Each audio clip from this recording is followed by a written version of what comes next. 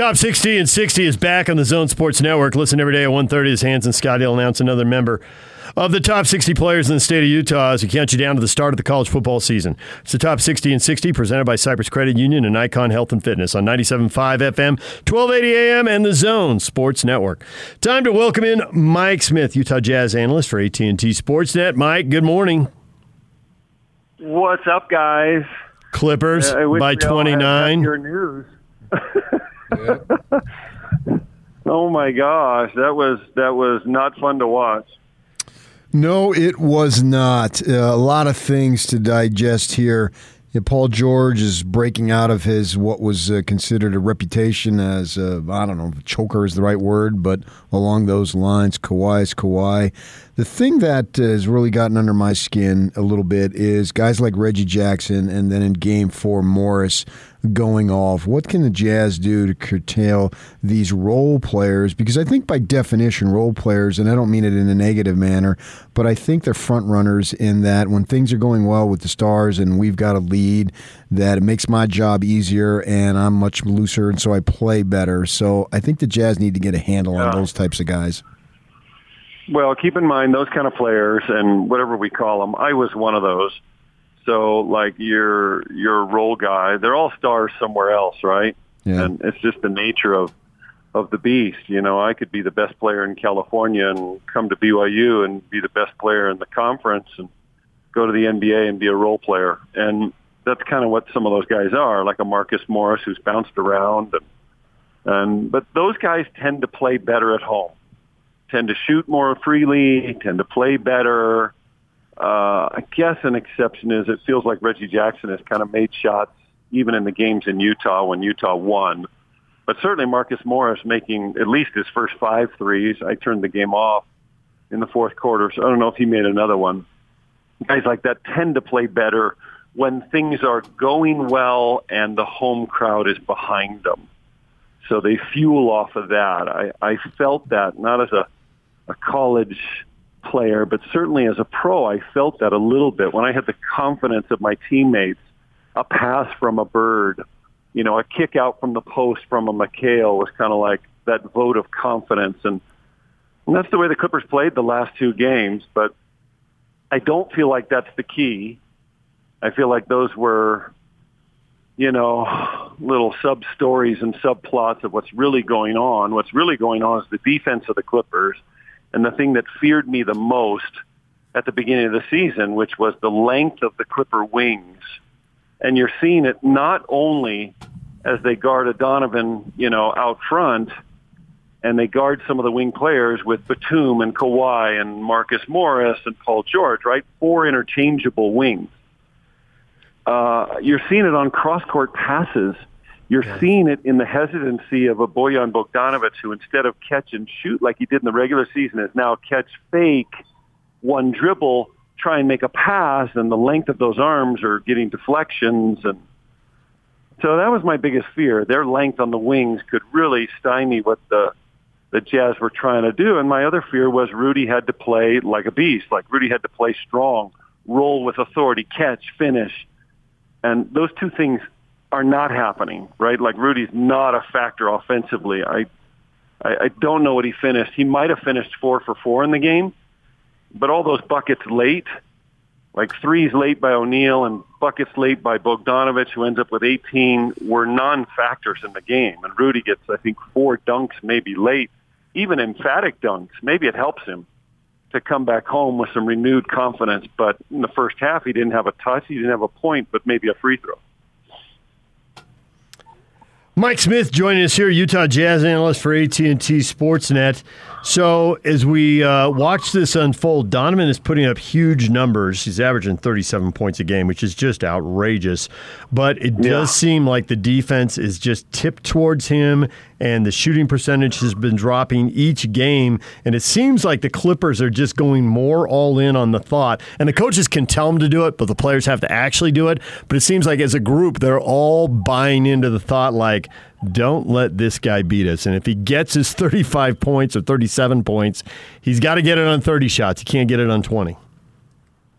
There was a point yesterday in the first half when Donovan's like maybe 4 for 9 from deep, and Joe Ingles is 3 for 3.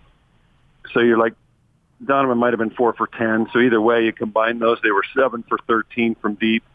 And it wasn't even a game in the first half, but I only pointed up to bring out the other guys had open shots, and they were collectively like 1 for 12.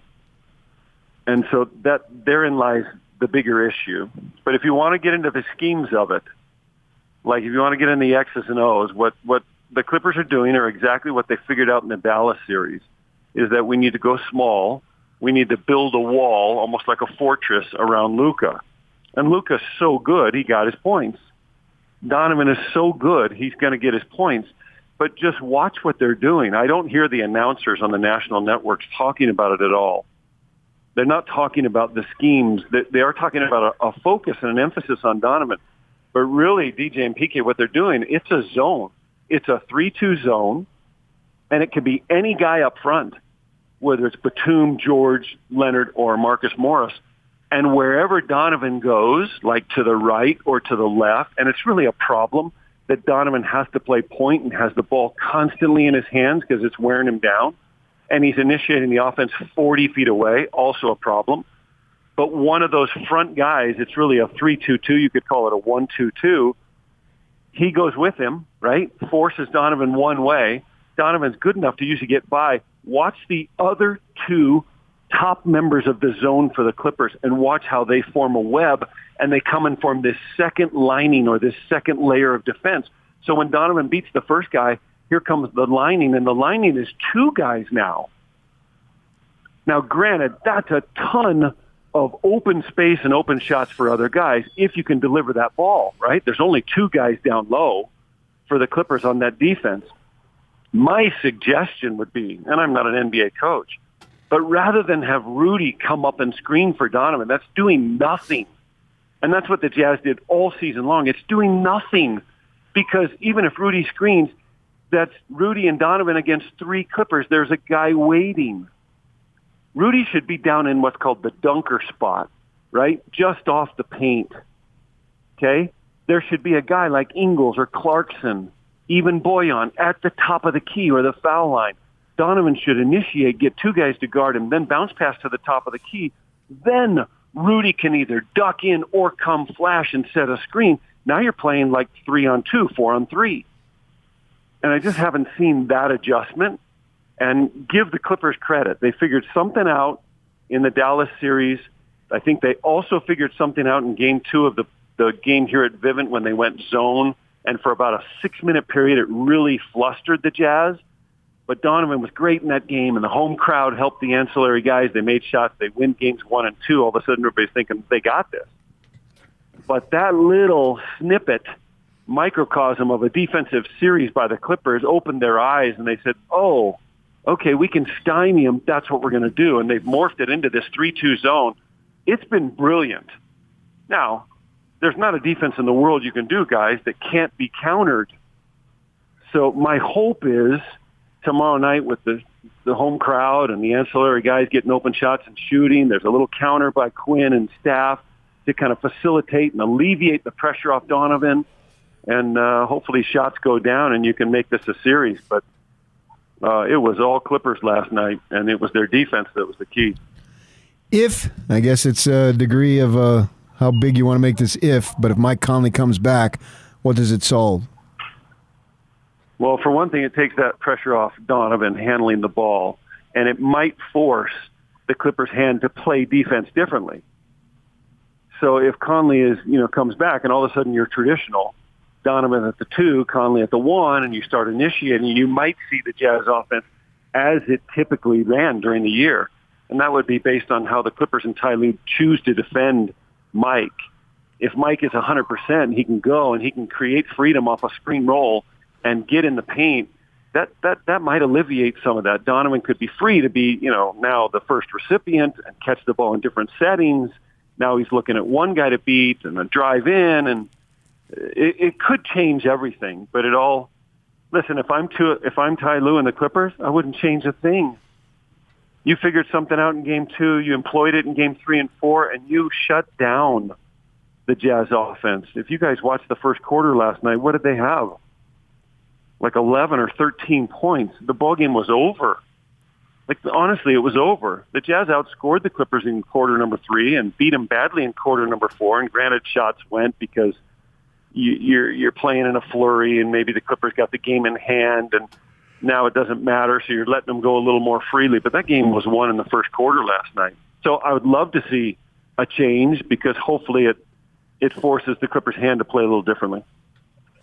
So there was an interesting debate, and I just don't think there was a good answer. But there might be in Game 5. There's an interesting debate on Twitter about taking Gobert out and putting Favors in, and it stopped a run. And I thought Gobert was tired, and he was certainly in foul trouble. And he still played 32 minutes. But Game 5, the stakes are higher. Maybe you're playing a little bit, quote-unquote, with house money in Game 4.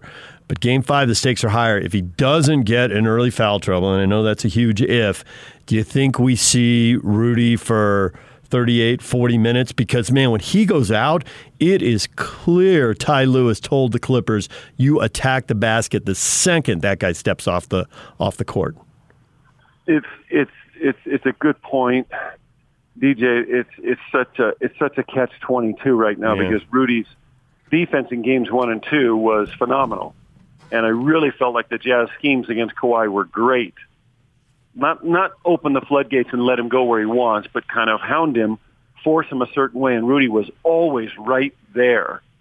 Like, he just was there. He was ever present. Kawhi was nowhere near as effective in games 1 and 2 as he was in games 3 and 4. In games 3 and 4, he's got 30 points and did it on 20 shots. In games 1 and 2, he's 10 points less and more shots. But Rudy's ineffective on the offensive end so far. His inefficiency has really nullified what his effectiveness can be on the other end. He's gotten frustrated. He's gotten silly fouls. You can see it on his face. The Clippers have really tried to take him out of the game, right? They played Zubac last night, I think, 17 minutes. You guys might have the box score in front of you. 18. 18. And if you combine Gobert and Favors, they had to be 32 for Gobert and maybe 15 for Favors. So you're playing your centers 47, 48 minutes. The Clippers are playing their center 30 minutes less. They're saying, we're going small, and you react to us. And typically that's okay. Like, that can be fine if Rudy catches and finishes with authority and they can deliver the ball to him. Again, no touches in the first half last night. Part of that is Rudy. Part of that is Clippers smaller players with stronger and lower centers of gravity rooting Rudy out of the paint.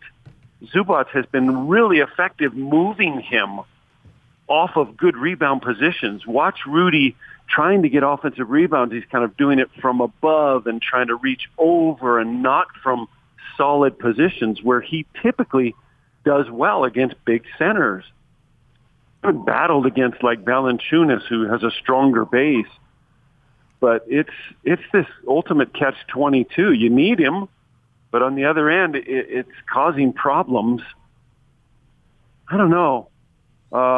If I'm Quinn and staff, right, like I'm going through every option. My concerns are more on the offensive end for the Jazz. Like, find a way to deliver the ball to a playmaker in freedom and do it before that little zone layer gets Donovan shooting bad shots, working extra hard to get his 37.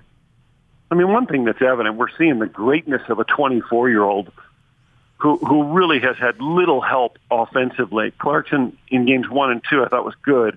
Last night he wasn't great. He himself frustrated into some bad shot selections.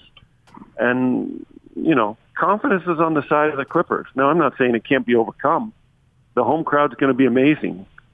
Donovan has delivered in this building. Jazz players have played well in this building. There's a reason they were 52-20.